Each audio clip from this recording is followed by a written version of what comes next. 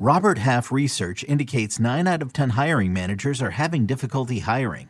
If you have open roles, chances are you're feeling this too. That's why you need Robert Half. Our specialized recruiting professionals engage with our proprietary AI to connect businesses of all sizes with highly skilled talent in finance and accounting, technology, marketing and creative, legal, and administrative and customer support. At Robert Half, we know talent. Visit roberthalf.com today. This is Fantasy Football Today from CBS Sports. On his way to the end zone. I tell you what, that was a spectacular play. It's time to dominate your fantasy league. What a play! Off to the races. Touchdown. Oh, he's done it again. Now here's some combination of Adam, Dave, Jamie, Heath, and Ben. Well, I'm a little bit sad today because I love Bold Prediction Week, and this is our last day of Bold Prediction Week. But hopefully, Chris is feeling bold today. Hopefully, he's going to knock our socks off with his predictions. How bold are you feeling, Chris Towers? I don't know, like a semi-bold. You know how sometimes when you're like, in a word processor, you have like a bold, a semi-bold. Somewhere in between those two things. I try to be, physically, I like to think I'm pretty bold, but, I don't know about my takes. Well, sometimes I always struggle with it, yeah. Your bold prediction could be another person's normal prediction, could be another person's you're an idiot thing. So yeah, I always struggle with it. What font? What type of? What size font? Like a 12. You're at 12 today. Okay. Did you ever pull this trick? What trick? Did you ever pull this trick in college? I don't know if the younger kids will be able to do this because they got like word processors that like check this stuff. But in college, if you had to print out a paper, make all your font 12, make all your periods 14. Oh no, I never did that. Adds makes it like 2 to 3% longer in terms of your lines.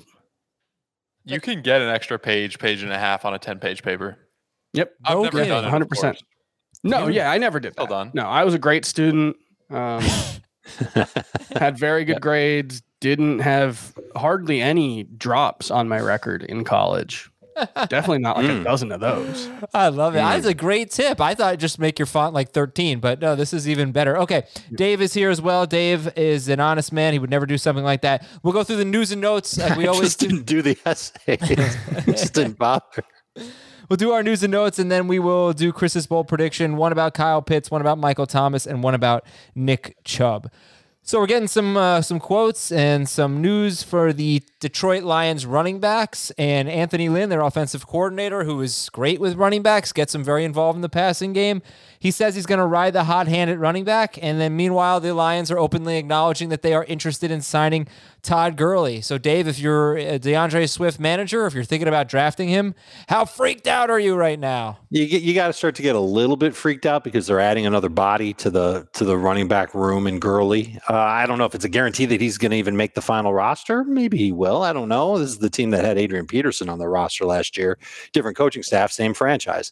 I'm encouraged by what Anthony Lynn had to say about finding ways to get his running backs touches.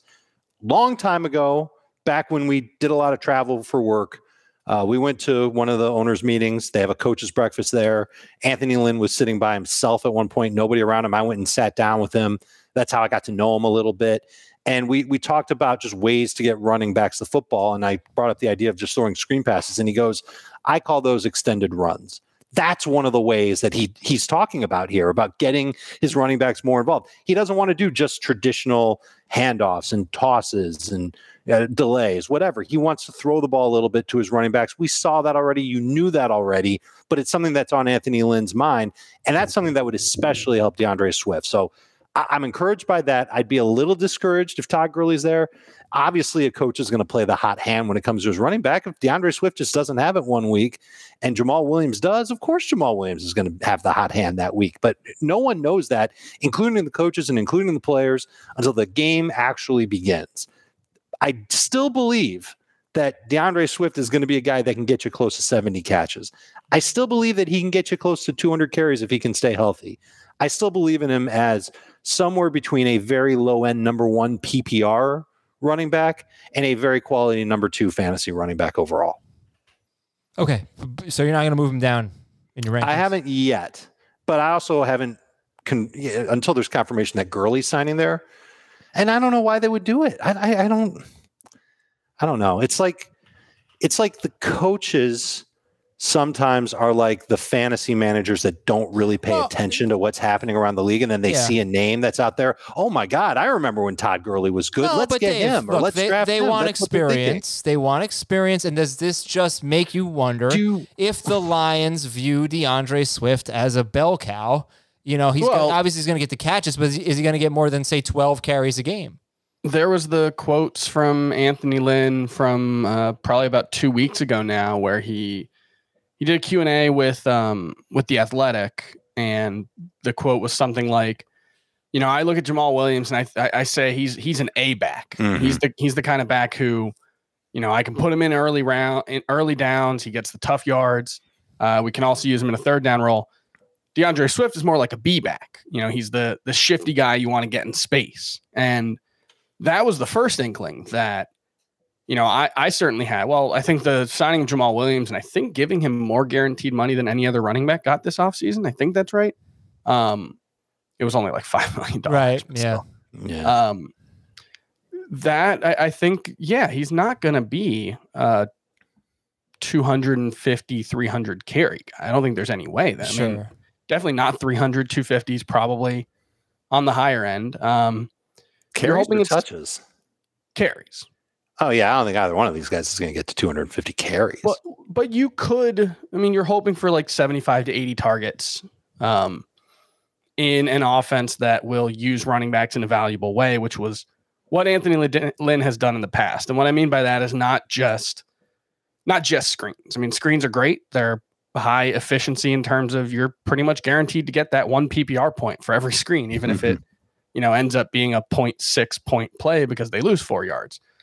But the really valuable role for running backs in the passing game is when they get used down the field. And you see that with a guy like Christian McCaffrey. You see that with, Miles Sanders the last couple of seasons in Philadelphia. Even last year when he wasn't good, he was getting downfield targets. That's what you're hoping for. Austin Eckler actually didn't really have that last season. His average depth of target was actually negative 1.2 yards, which is pretty surprising. The year before it was 1.3 positive. So that's what you're hoping for, is that Swift can be someone who does get 75 to 80 targets or more. And it's, some of them are downfield targets, which have a better chance of turning into a touchdown, better chance of being chunk plays. All right, let's go to our next news item here. And Mike McCarthy, Cowboys head coach, saying really good things about CeeDee Lamb and, hyping him up a little bit. And also that CeeDee Lamb has been lining up all over the field in OTAs. Any chance, Dave? Actually, I should check your rankings to see if this is the case. I don't think it is. Any chance? Do I have him over Gallup? You bet I do. Do you have him over Amari Cooper? Will you move CeeDee Lamb ahead of Amari Cooper? Not ready to do that yet. Although I love the talent. Obviously, he was my favorite rookie receiver last year, and I could see him taking another step forward this year. I love the fact that he's going to play outside. I think I read that he would play in the slot 90% of the time, maybe even more than that. So getting him involved outside of the slot, if it means having a favorable matchup, I'm down with it. They need to do things to try and take the number one corner off of Amari Cooper, just to help Cooper out. And Cooper sometimes didn't even need it. Sometimes he had good games even against tough competition. Usually, though, Cooper's struggled against, at least in the past. I know we've talked about it a ton. Yeah. Look, I think that they're just going to try and force defenses to play zone against them all the time exclusively. That makes it easier on a quarterback. It makes it easier on wide receivers. Lamb's already being drafted as a good number 2 fantasy wideout. I don't think this really changes that much. Okay. He is being drafted ahead of Amari Cooper right now. In NFC, he is? Yeah. They're back-to-back 14 and 15 at wide receiver, but Lamb is about 1.5 spots of ADP higher. Interesting. Okay. Tampa Bay quarterback coach Clyde Christensen said that this is the second time we've heard this now. Tom Brady's knee was bothering him for much of the season. It was an issue, and they didn't talk about it much, but it was an issue for Brady, and yet he finished with 40 touchdown passes, 4,600 yards, a Super Bowl championship, and he was the number 7 quarterback in fantasy. So on one hand, he's getting older, and he could be breaking down a little bit. On the other hand, if that's what he did on one good knee in the second year in Bruce Arians' offense, it could be even better. Connor, I don't want to be an ageist here because I am the young guy on the pod. My assumption is, just as a 32-year-old, I feel pain all the time somewhere. My guess is if you're a 44-year-old professional football player, you're going to be hurt in some way at all times. I'm not necessarily sure I would look at it and say, wow, Tom Brady's going to be healthy next season. Watch out. I don't know. Probably going to have some kind of thing. I think the fact is... all football players do. I think the fact is Tom Brady had a knee injury, learned a new offense, got a new wide receiver midway through the year, and finished with 40 touchdown passes. I love it. I love it going into year 2 of this offense. I'm excited. Yeah. What stops him? I think he probably takes a little bit of a statistical step back, but that's not a knock on him. But that could still be like 4,500 yards and 37 touchdowns, which right. How many quarterbacks are taking a statistical step back, right? Last year was quarterback year. A lot of them are going to take a statistical step back, which is why the rushing quarterbacks could be even better. Okay, Connor Hughes of The Athletic thinks it won't be long before Michael Carter is the lead running back for the Jets. And Chris, what is your reaction to this? I have a hard time ever ranking him more than an RB3 until maybe he goes off early in the season and shows something in this offense is better than I expect. But my expectation is even if he's the lead back, he's sharing work in what I still expect to be a very bad offense. So I don't have him ranked as an RB3 right now. Maybe I can get there. I'm there. He's an RB3. He's exactly what they're looking for as far as a cutback zone running rusher with pretty good receiving skills on top of it. He just can't pass protect worth a lick, and I'm worried about him running inside between the tackles. That could be hard, but I don't know how much of that they're going to ask him to do anyway. He shared with Javonte Williams at UNC. I agree with Chris. He's going to share here in New York too, and I also agree with Chris. I don't know how much running this offense is going to be able to successfully do, but they got a man and a half at left tackle in Mekhi Becton. They've got a new left guard in Elijah Vera Tucker. That's a good start on improving an offensive line. And anything that they can squeeze out of the run game makes it easier on Zach Wilson. I like him. I like the talent a lot. I'm worried about the opportunity being plentiful for him. So number 3 running back it is. Okay, would you guys rather have a Bucs running back or Michael Carter? I've got Fournette ranked ahead of him. I have Fournette ranked just ahead of him. All right, then. Let's go to Chris's bold predictions. First, though, next Tuesday, circle it on your calendar, folks. 7 p.m. Eastern, we are going to have a mock draft for you. Join us at youtube.com/fantasyfootball today to watch our mock draft and to ask us questions throughout. Subscribe to the channel, youtube.com/fantasyfootball today. Subscribe, turn the notifications on. You'll know exactly when we're live, and we will see you on YouTube Tuesday night, 7 p.m. Eastern. Cool. Good stuff. And by the way, if you watched any of our videos last year, we have our live stream videos. We got a lot more capabilities now. So you'll be able to easily follow along with the draft. You'll be able to see it really clearly as we'll be putting Schrager to work doing that production stuff. Okay, Chris, your bold predictions, starting with Kyle Pitts. What is your bold prediction on Kyle Pitts? Kyle Pitts breaks every rookie tight end record. And so just for context, I'm referring to the post-NFL AFL merger. Oh, well, then who cares? Right. I know. It's only 50 some odd years of history. Right. 81 catches, Keith Jackson in 1988, 894 yards, Jeremy Shockey in 2002, and 10 touchdowns. Wait a second. When was Ditka? That was before the merger? That was before the merger. Really? Okay. Yeah. And it was in only 14 games. Ditka had himself a season. Yeah, like 1,100 yards. Okay, so how many touchdowns? They named a restaurant after him. 894 yards for Jeremy Shockey in 2002, and 10 touchdowns. Rob Gronkowski in 2010. The touchdowns are the hardest one, I think, to get to. But I'm projecting Pitts for 68 catches, 847 yards, and 6 touchdowns. And I had to force myself to be conservative with that one because I didn't want to end up with a situation where I had a rookie tight end ranked in the top 4 and pushing for the top 3. Right now I have him just behind Mark Andrews and just ahead of TJ Hawkinson. Whether Julio Jones is there, whether he's not, I think this is a I think the best combination of a talent and a situation that a rookie tight end has ever been in. And, historically, it's really hard for rookie tight ends to produce. I think there's only 3 in the Super Bowl era who have more than 800 receiving yards in a season. I think there's only 2 with more than 70 catches and 3 with 8 or more touchdowns. So it is really hard for rookie tight ends to produce and be fantasy contributors. And my general assumption has always been fade the hyped rookie tight end. Kyle Pitts is different. And I know I've said this before. There have been different tight ends before. Vernon Davis was different. Rob Gronkowski was different. What Kyle Pitts did at UF, 43 catches, 770 yards, 12 touchdowns in 8 games, even in a weird season. That is almost unheard of tight end production. And now he's landing in a team that I still expect to be pretty pass heavy. And at this point, you got to assume he's going to be the number 2 target. Mm-hmm. Okay. Yeah. Kyle Pitts so the records again are 81 catches, 894 yards, and 10 touchdowns. Kyle Pitts will break. And that might sound a little lofty, and those were done in non-17 game seasons. Yeah. So if you take those numbers and divide it by 17, they're a little more digestible. You were talking about 4.7 catches per game. Yeah. Adam, you think that Pitts can catch 5 passes per game on average? Yeah, I guess. I think it's possible. I don't know if I would lock it in. Look, but I think it's possible if Julio's not there. I'm worried about Hayden Hurst. I think he still gets a role. I mean, Hayden Hurst is just going to disappear. Let me pause with what I'm getting at, and then sorry.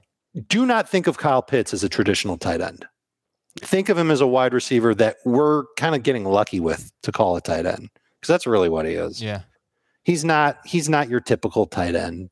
I don't know how much he's going to block. He'll block some. This is still Arthur Smith's offense after all. But Arthur Smith loves utilizing tight ends. We saw it in Tennessee. I think that's something that'll continue to happen. Did we see it in Tennessee? I mean, it's not like Jonnu Smith ever had a good season. Well, he had some pretty good numbers, and you saw him progress. Did and he they have used multiple 600 yards? In that offense. And they're going to use multiple tight ends in this offense. They're going to throw 150 more times than the Titans did. That's definitely going to happen. Yeah.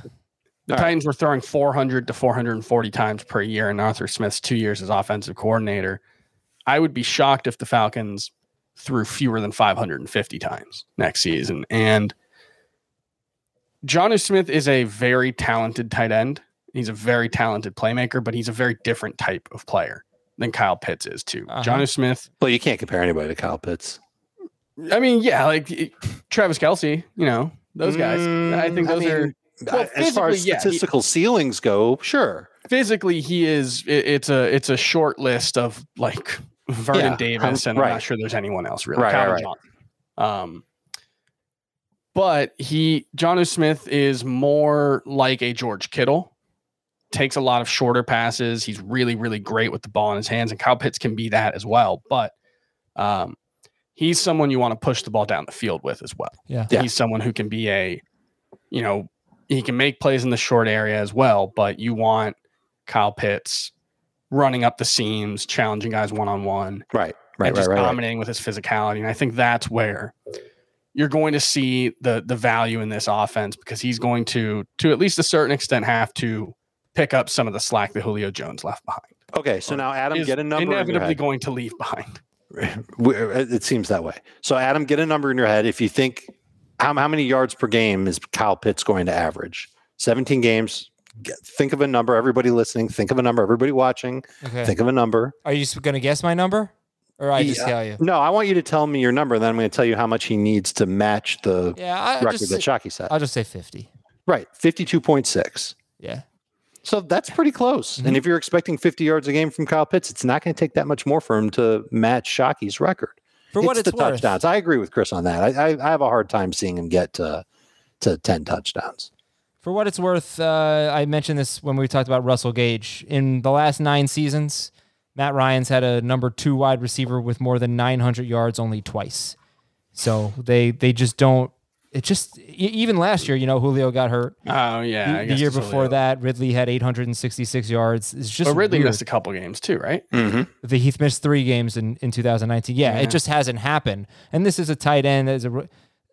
I don't want to be low. I mean, I kind of want to be all in. I kind of want to be excited about Pitts, but the history is against them. But I think there's a lot of merit to everything you're saying.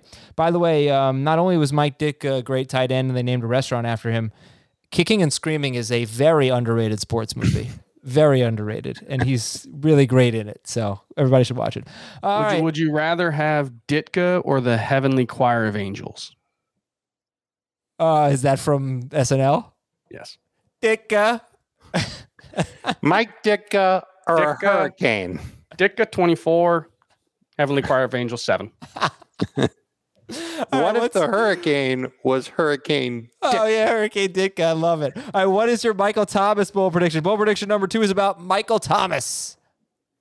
Michael Thomas finishes as the number 1 wide receiver in PPR scoring in the 2021 NFL football season.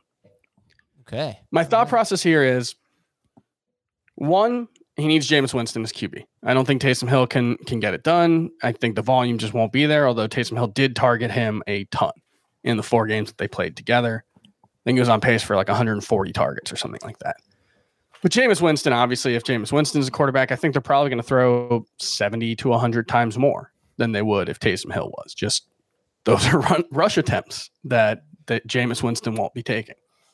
My other thought is Jameis Winston is not nearly as accurate as Drew Brees is, and that is going to be a limitation on those shorter targets. But he's going to be a much more aggressive quarterback than Drew Brees was, and so I think you're looking at trading some of the catch rate, which was near 80% or higher 85, during the Drew Brees era.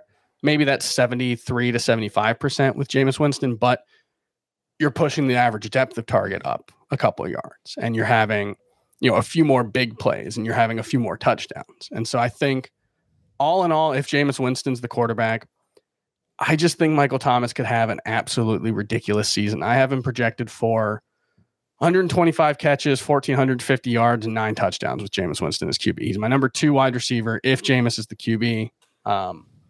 Obviously, I wouldn't necessarily rank him there right now just because there is the risk of Taysom Hill being there, but I've taken Michael Thomas in pretty much every mock draft we've done so far because I can usually get him late 2nd, early 3rd, and I have him a lot higher ranked than that. I don't think he can have a 150 catch, 1,700 yard season like he did in 2019. I think that's an unrealistic ceiling for anyone, but I think his realistic ceiling is as high with Jameis Winston as it ever has been heading into a season. What about the concern that Jameis is the starter, but he could lose as many as 7 snaps a game to Taysom Hill? I expect that. to happen. I think that'll be a thing in the red zone, especially. But right. Well, I mean, that absolutely kills the upside for anybody in that offense. No, because I don't think it's necessarily Taysom Hill is taking 7 pass attempts away from Jameis Winston. I think what it probably does. But it's 7 snaps away from Jameis Winston. Right. But what I'm thinking is, okay, so Taysom plays 7 to 10 snaps out of 60 to 70 per game.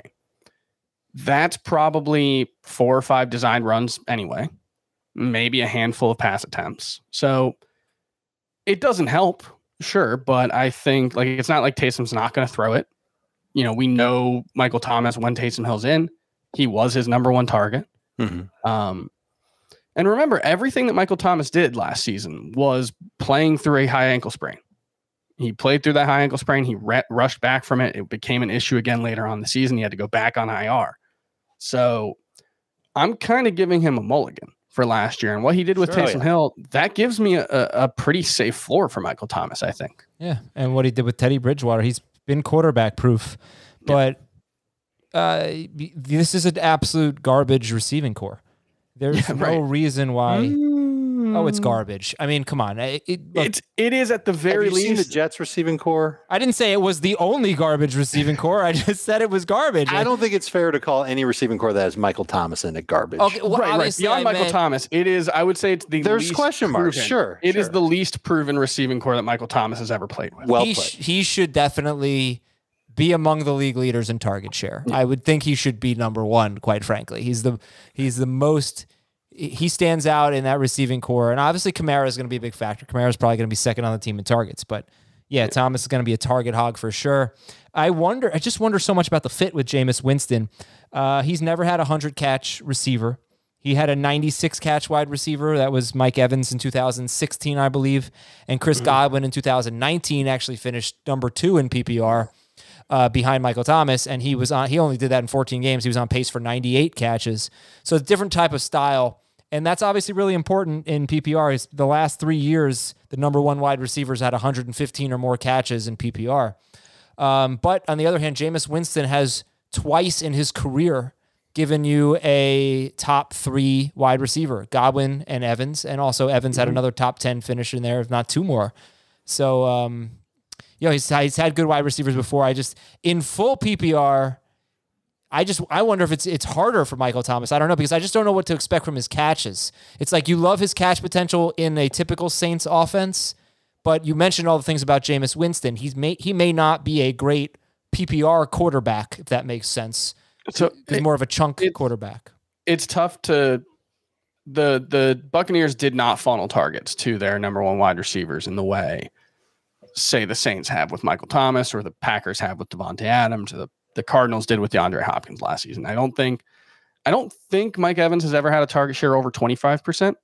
And the last year that he was there, Winston in Tampa Bay, it was right around 21 to 22% for both Evans and Chris Godwin, which is surprising because you don't really remember them having like a number 3 receiver that was fantasy relevant for the most part. Right.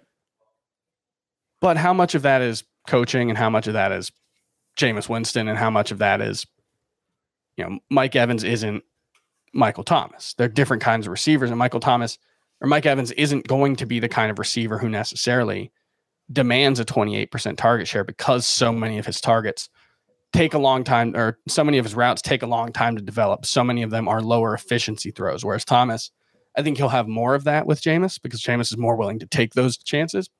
But they're going to have a lot more plays where he's designed as the number 1 wide receiver. He gets open in a short area and Jameis finds him. I don't think it's necessarily that Jameis isn't willing to throw those passes. I think it's more that he hasn't played with a number 1 wide receiver like Michael Thomas. All right, let's go to your next bold prediction. Before we do that, I want to let you know what's coming up this week on CBS Sports HQ. CBS Sports HQ is the network to start your sports news day, 8 a.m. Eastern with Morning Buzz. That's an hour of highlights, news, all the days need to know. Come back or leave us on all day at 6 p.m., where we break down all of the night's action and release dozens of picks from the best analysts and cappers in the sports world. And this week, it's going to be a fun week. The Que Golazo crew will be in Denver reporting all week on the CONCACAF Nations League and all things U.S. men's national team. And remember to check out Paramount Plus for the games. And our pal Pete Prisco will be on HQ breaking down his annual top 100 players in the NFL list. And of course, we'll have the Paul Mayweather coverage. We're going to have college football recruiting updates, Belmont Stakes picks, all things hockey and NBA playoffs. If you want to know how to watch HQ, it is easy. Go to your Roku, your Apple TV, your Fire TV, really most connected TVs, and look for the CBS Sports app. Fire it up. Check out HQ, the only 24/7 free sports streaming network. Yeah, this next one's pretty bold. Nick Chubb. What are you saying about Nick Chubb? What's your bold prediction? Bold prediction, Nick Chubb finishes outside of the top 20 at RB in PPR. That's bold. He's the number 8 RB in NFC drafts right now. He's the number 11 player overall. I have him as RB 15 and more like a fringe second round pick. So I'm already lower than him than the consensus. And I do want to point out, it feels low, but I have him projected for the 3rd most rushing yards in the league and the 2nd most rushing touchdowns. And he's my RB 15. That's ridiculous. Because he's not catching it. How is that possible?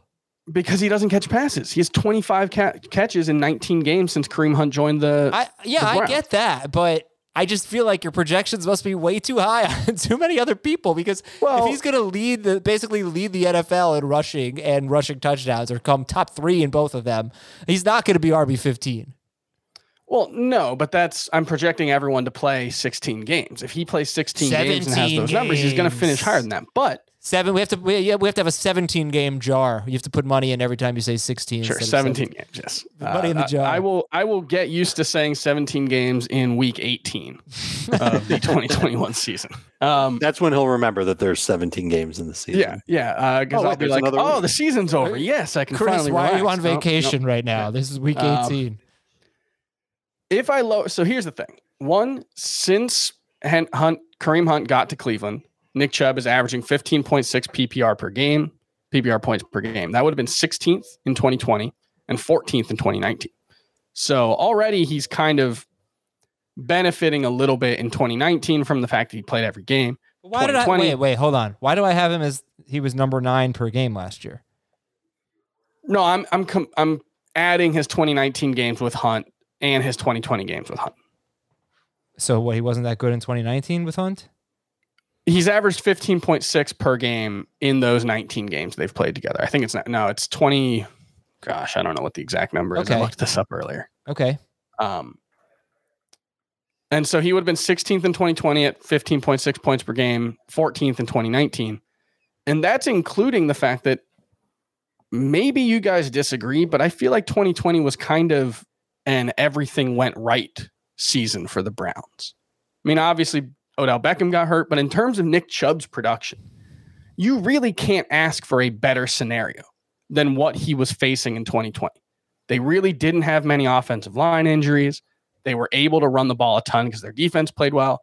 They didn't have the passing game to play aggressively, and I don't think they want to. And he scored 12 touchdowns in 12 games. And he rushed for, 100 yards per game? A little bit more than that? 5.6 yards per carry, I think. Yeah, he's capable of doing all that again, but it was out of line with his career norms. And so you have a situation where a guy's coming off his kind of what I view as a best case scenario or pretty close to it season. Usually things don't go that right for most players. You certainly can't expect things to go as right as they did for him. Sometimes lightning strikes twice, like it did for Derrick Henry in 2019 and 2020. And maybe that'll happen. And maybe Nick Chubb is so special and his situation is so good with that offensive line and that coaching staff that it just won't matter. But it's really hard to be an elite fantasy running back if you don't catch passes. You have to be so much better than pretty much everyone else when it comes to rushing the ball. If I drop him to 5th in projected rushing yards and projected touchdowns, he would drop to 20th in PPR points. But when you say elite, I have always said over and over, if you don't get to 50 catches, it's very hard to be a top 5 running back. Mm-hmm. But it's not. And he's hard, never done. And he's never been a top 5 running back. And I wouldn't draft him to be a top 5 running back. But it's not hard to be a top 10 running back. It happens all the time. Well, no, it's hard. No, it happens every year. It does happen regularly, but there are a lot of running backs who don't catch 50 passes who don't get to the top 10.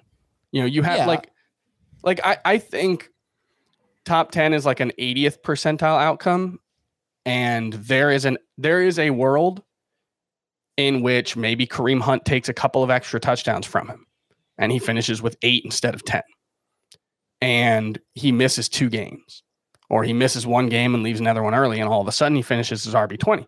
I'm not saying he won't be good, but for fantasy, there are running backs that I like more than Nick Chubb, mostly because of the way he's used. If that changes, if they do decide to give him even 2.5 catches per game and he gets to 40, I think he's got top 3 upside, maybe higher. But I've been given no reason to believe that that's a move that they're going to make. All right, Dave, what do you think? The first thing that stands out to me, and I knew that this was coming, was I went back and I remembered seeing Nick Chubb get involved in the passing game a little bit more toward the end of last season. It was in the playoffs as well. Last 4 games, 15 targets, 11 catches, 111 yards, and a touchdown. Is that a byproduct of them just trying to throw a new wrinkle in at the end of the year for defenses to prepare for? Could it be something that they try and build off of? I'm not saying that he's going to get, 3 catches per game, which is basically what he was averaging here. But I think Nick Chubb could catch the football if they wanted to get involved in that way. They had already been giving him 15.8 carries per game in the regular season. That includes the game he left early against Dallas. Throw that game out, and it's looking more like 16 or 17 carries per game. You always want a running back that's going to get that type of work, PPR, non-PPR. There are only 5 running backs, 5, that that last year finished in the top 10 in Pro Football Focus's elusive metric and yards after contact per attempt. Chubb was the only one to finish in the top 2 in both categories. So he gets you numbers after contact. He's elusive as heck. We all know this. He gets goal line opportunities. That offensive line, you brought it up, Chris. It was the top-ranked run-blocking offensive line in Pro Football Focus. The schedule isn't that bad. I don't see a way for me getting away. I don't see a way for me to get away from Nick Chubb as a pretty much a top 10 running back in fantasy, regardless of format. Yeah, and Derrick Henry's proven it over the past couple of years. Not that Nick Chubb is exactly what Derrick Henry is, but you can put up huge numbers on the ground and not a lot catching the football and still be very good in PPR formats. It is very bold to say that he won't finish as a top 20 running back. The only way that I see that happening is if you are predicting a Nick Chubb injury or that Kareem Hunt runs like God and that forces Nick Chubb to the bench and Kareem Hunt ends up playing just like at an MVP type level.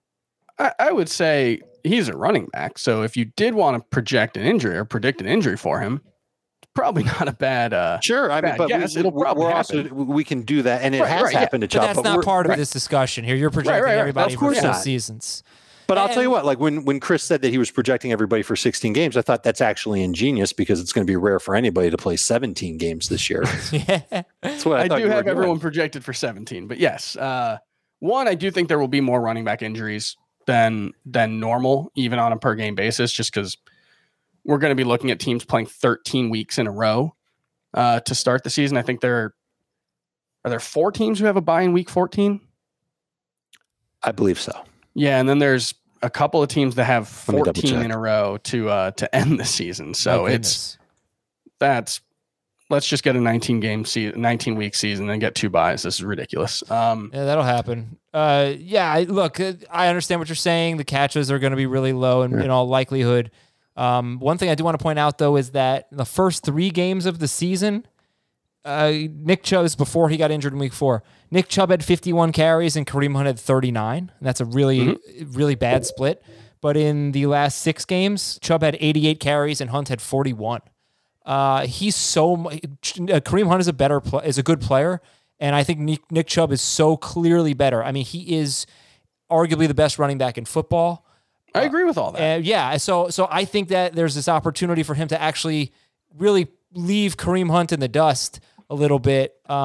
People might not be aware of how tilted it was toward the end of the season after he came back from the injury, but he was just so much better and got so much more work than Kareem Hunt did. And the defense, you mentioned the defense, it's going to be...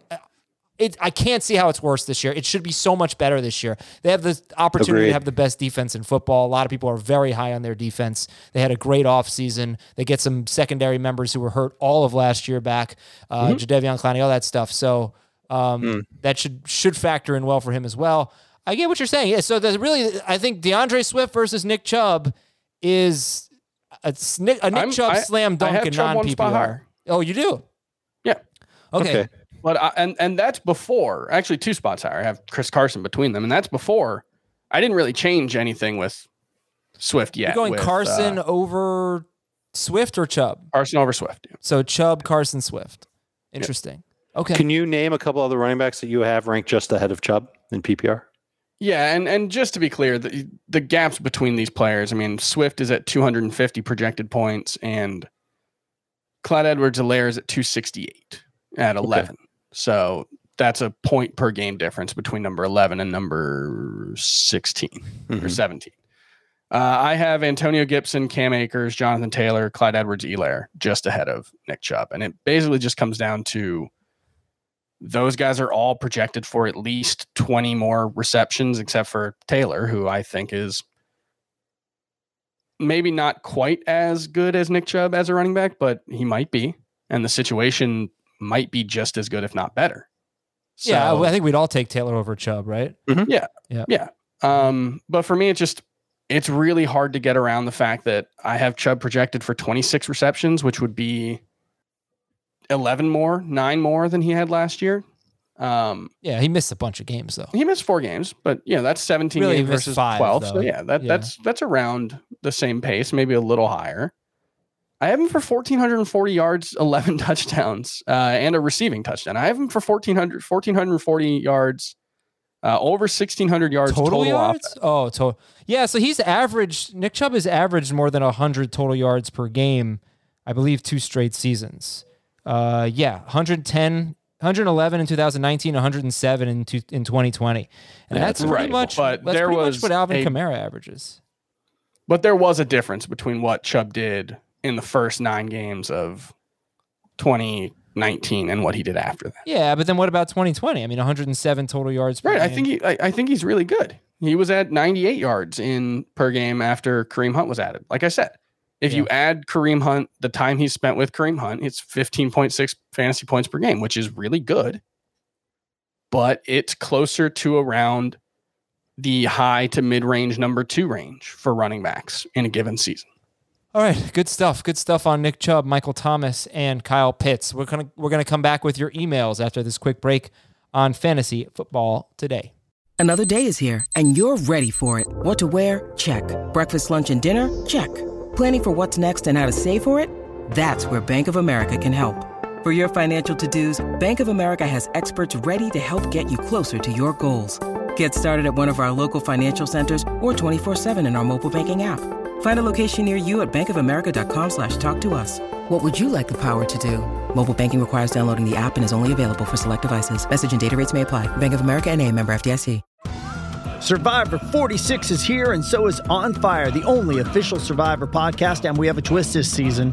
The winner of Survivor 45, Dee Valladares, will be joining us every week. We're going behind the scenes of the biggest moments, the how and the why things happen, and the strategy and analysis you can only get from someone like me, a Survivor winner.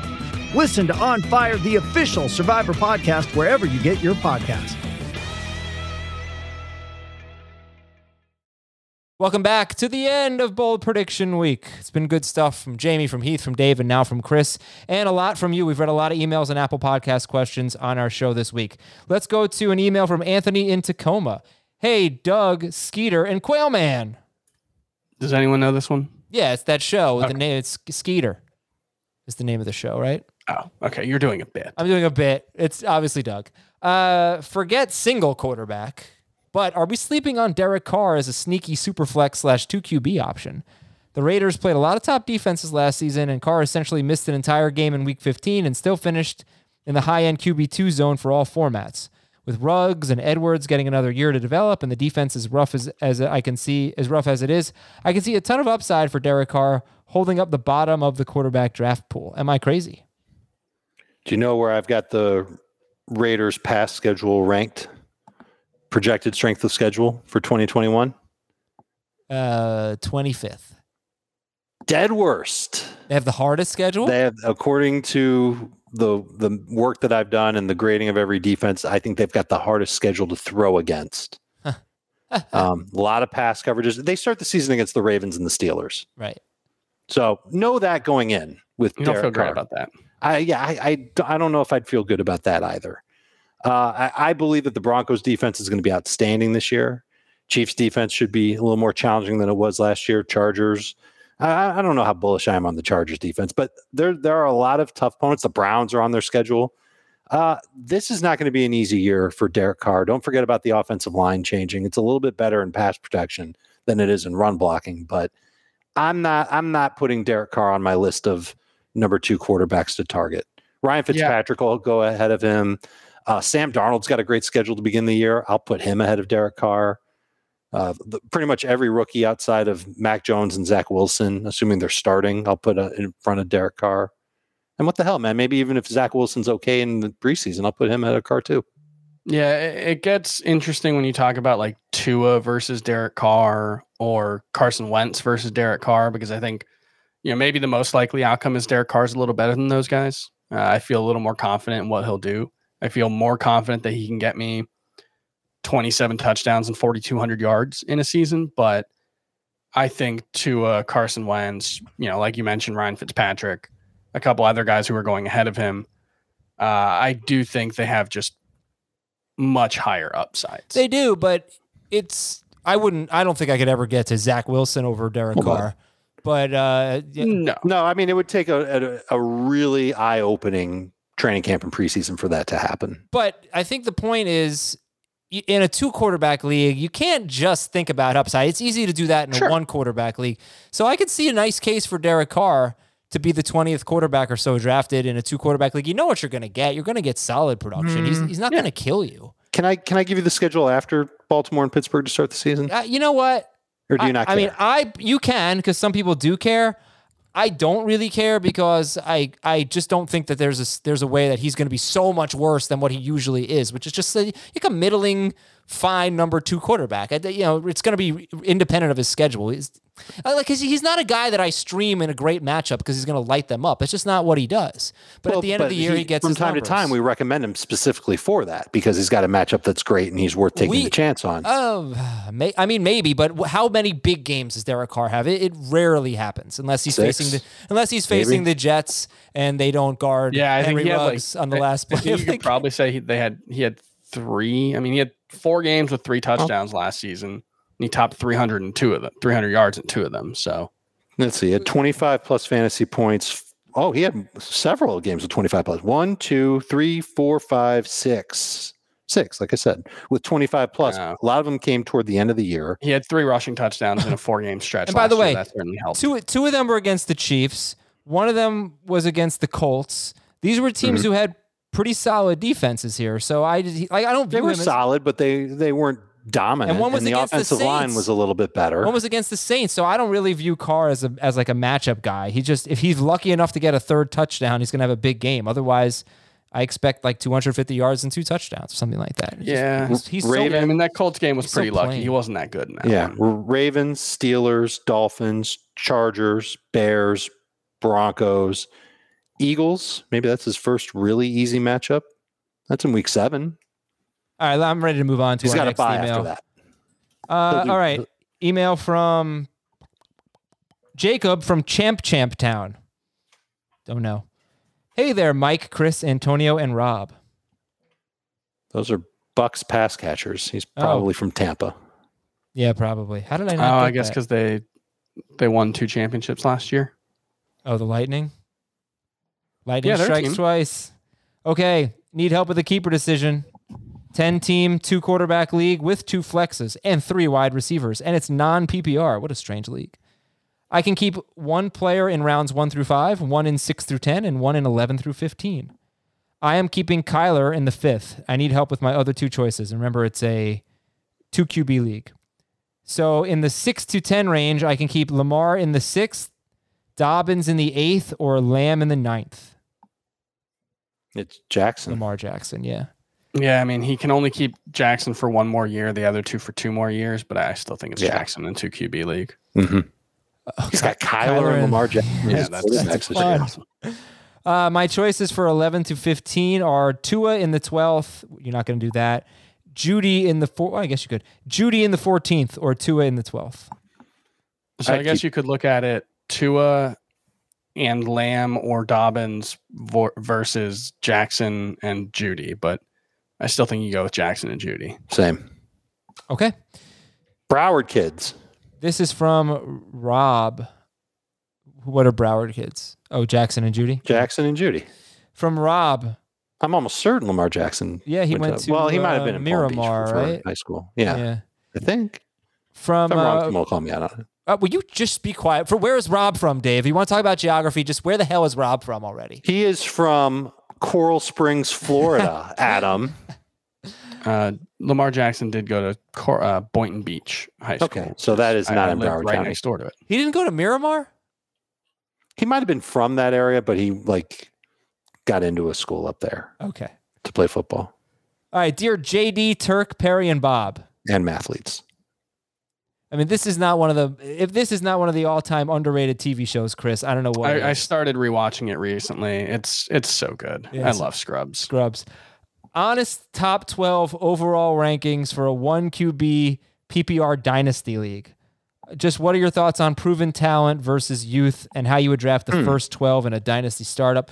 I meant to get the dynasty startup draft open, so that is my fault. Okay, I have a. And I've got a best ball dynasty startup draft that I could call up. I've got it open right now. So in one QB, it started with McCaffrey and Jonathan Taylor. And this is with a bunch of guys from the industry. So a bunch of fantasy nerds. Justin Jefferson went third. I think that's a little too soon for Jefferson, but I get him as a first-round pick because stud receiver, you can have him in your lineup for the next decade. Dalvin Cook went after that. I took Alvin Kamara at 5. DK Metcalf went 6th. Looks like Calvin Ridley went 7th. DeAndre Swift 8th to Heath. A.J. Brown 9. Cam Akers 10. Derrick Henry 11. Saquon Barkley, you've been probably waiting to hear that name. He went at 12. I think I would expect Barkley to go a little sooner than that in your typical startup dynasty. In the 12-team PPR startup dynasty draft that we did last week, I guess. Was it really last week? Feels like it was longer ago than that. It does feel like that. We got McCaffrey, Dalvin Cook, Jonathan Taylor, Saquon Barkley, DeAndre Swift, Alvin Kamara, Derrick Henry, DK Metcalf, Tyreek Hill, Justin Jefferson, Nick Chubb, and A.J. Brown as your top 12. So Metcalf, pretty heavy mix of running backs with a few wide receivers in there. No quarterbacks. No one took Patrick Mahomes in round 1. No one took any of the tight ends in round 1. I think that's a fair expectation. The oldest player is probably Derrick Henry, right? Yeah, maybe. Hill and who was the other guy? Is Kamara? I think Hill is 27 or I think Hill's 27. Okay, it might be Hill. Right. Henry's 27 and Tyreek Hill is 27. I don't know who's older. So those are the 27-year-olds. Yeah. So the thing to keep in mind with wide receivers, we're in a weird spot with dynasty wide receivers because the average peak age for a wide receiver is 27 or 28, typically 28. And then there's a pretty mild decline on average, 29, 30. Most hit a wall at 31. Most hit a wall at 30 or 31. So when you're talking about Devontae Adams, Tyreek Hill, Stephon Diggs, Michael Thomas, the top guys this year are largely in that range or close, 27 or 28. And then the next group, your A.J. Browns, Justin Jeffersons, DK Metcalf, haven't quite shown that they can be as good as the DeAndre Hopkins, Stephon Diggs, those guys have shown. Right. So it's kind of a weird spot for the position because the number one spot in dynasty for wide receiver is, I think, kind of wide open right now. In this draft, it was DK Metcalf, which I don't know. We don't know how long Russell Wilson's going to be as QB. I would take Jefferson over Metcalf.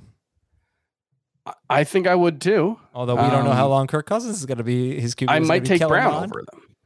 Oh, yeah. I think you could definitely take A.J. Brown over him. Okay, let's go to our next email from Stefan. I'm listening to an FFT podcast. I heard the conversation of one of the emailer questions about how 2 flex spots changes things. I believe the emailer had 2 running backs, 2 wide receivers, 1 tight end, and 2 flex spots. One of my dynasty leagues has this same format, and it actually pushes up the value of running backs. Because teams can start up to 4 running backs and the wide receiver position is so deep, it means teams with an abundance of running backs have very little incentive to trade for a wide receiver.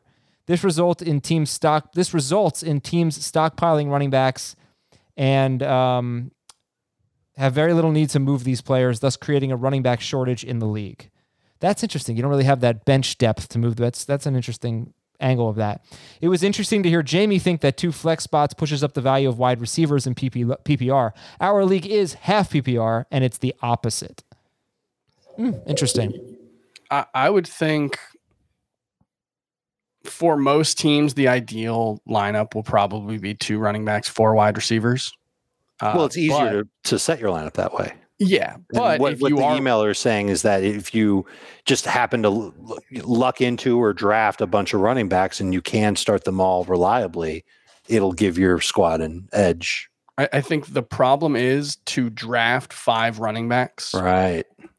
To draft 5 running backs or even 4 running backs who you feel would be worth starting in a 2-flex league, you would probably have to take 4 running backs with your first 4 picks because once you get to really the 4th, maybe the 5th round at running back, you're looking at guys who are likely to score similar amounts of points to the number 30, number 35 wide receiver. But you can get that wide receiver later. So That's the thing. It's like there's right. A you run can find on, a better wide receiver at that point. But you can get. You might be able to find a better wide receiver 2 rounds later. So there's this run on running backs early, and then because you go, well, I don't need to take a wide receiver now. Wide receiver's deep. And then the other problem that this guy is bringing up is you sometimes you make a trade, you make a running back trade because you have bench depth at running back, and other teams don't. But when there's an extra flex, you don't really have bench depth. You have another starter. So you're not trading running backs as frequently. So that's interesting. But I also think this is a half PPR league that Stefan was talking about. And our original email, I think, was about a PPR league. Sure. So that does change But I would things. add, if you go into the season with 4 running backs that you feel confident in, you really have maybe 2.5 running backs who you can actually start for most of the season. I think that's kind of a negative outlook on it. I mean... But it's realistic. I mean, your standards, when you have an extra flex, your standards are a little bit lower. Well, not necessarily, because you don't have to start a running back in that flex. Right. Like the overall, it's not a bad idea in this type of a format to go running back heavy early on. I don't know necessarily your first 4 picks, you're going to take a running back. Maybe your first 5 or 6, you take a running back and you prioritize the position. If you do that and you hit on all 4, then you're going to be great. You can always find a receiver with 15-point PPR potential off the waiver wire, even in a league like the one that we're talking about here. There's always going to be someone there that you can find. I would say RB heavy is a good team building strategy. It's not necessarily how I would want to set my lineup every week. The flip side to it, though, is that if you go hog wild on other positions and then starting in round 4, you just collect running backs, say, with your next 6 picks or 6 of your next 7 picks, and you hit on those guys, be it because the starter in front of them gets injured or you draft a Michael Carter and he ends up playing like, a superstar, then your team's in just as good a shape as if you drafted 4 running backs early on and used that draft capital and 2.5 of them are good.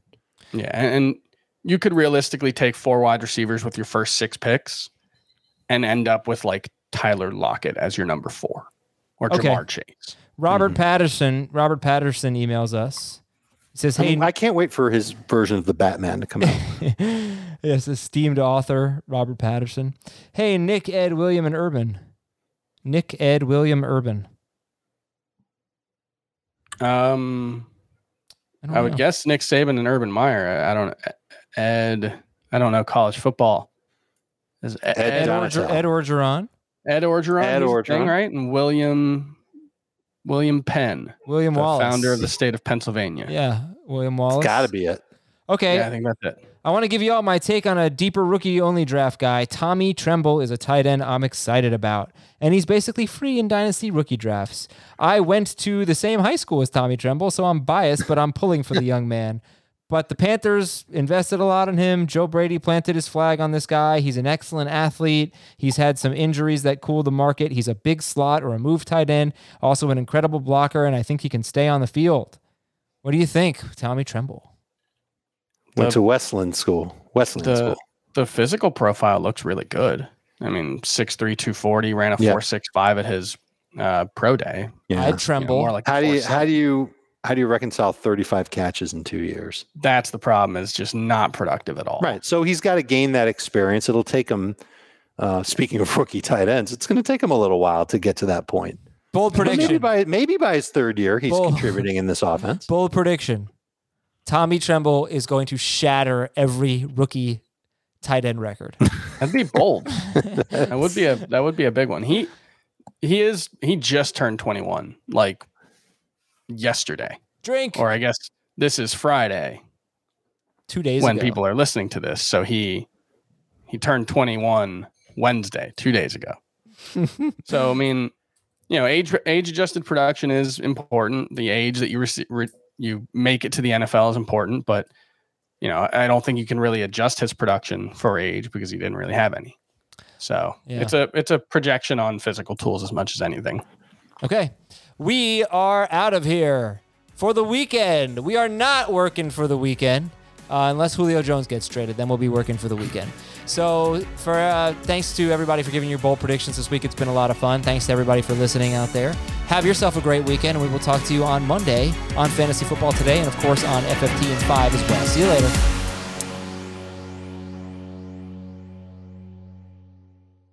You can now relive the best moments of the UEFA Champions League 24/7. The UEFA Champions League channel is a new 24-hour streaming channel serving non-stop goals, highlights, and full match replays from the world's most prestigious club competition. Reminisce on your favorite moments, legendary players, and brilliant goals with the UEFA Champions League channel, streaming around the clock on Pluto TV and the CBS Sports app.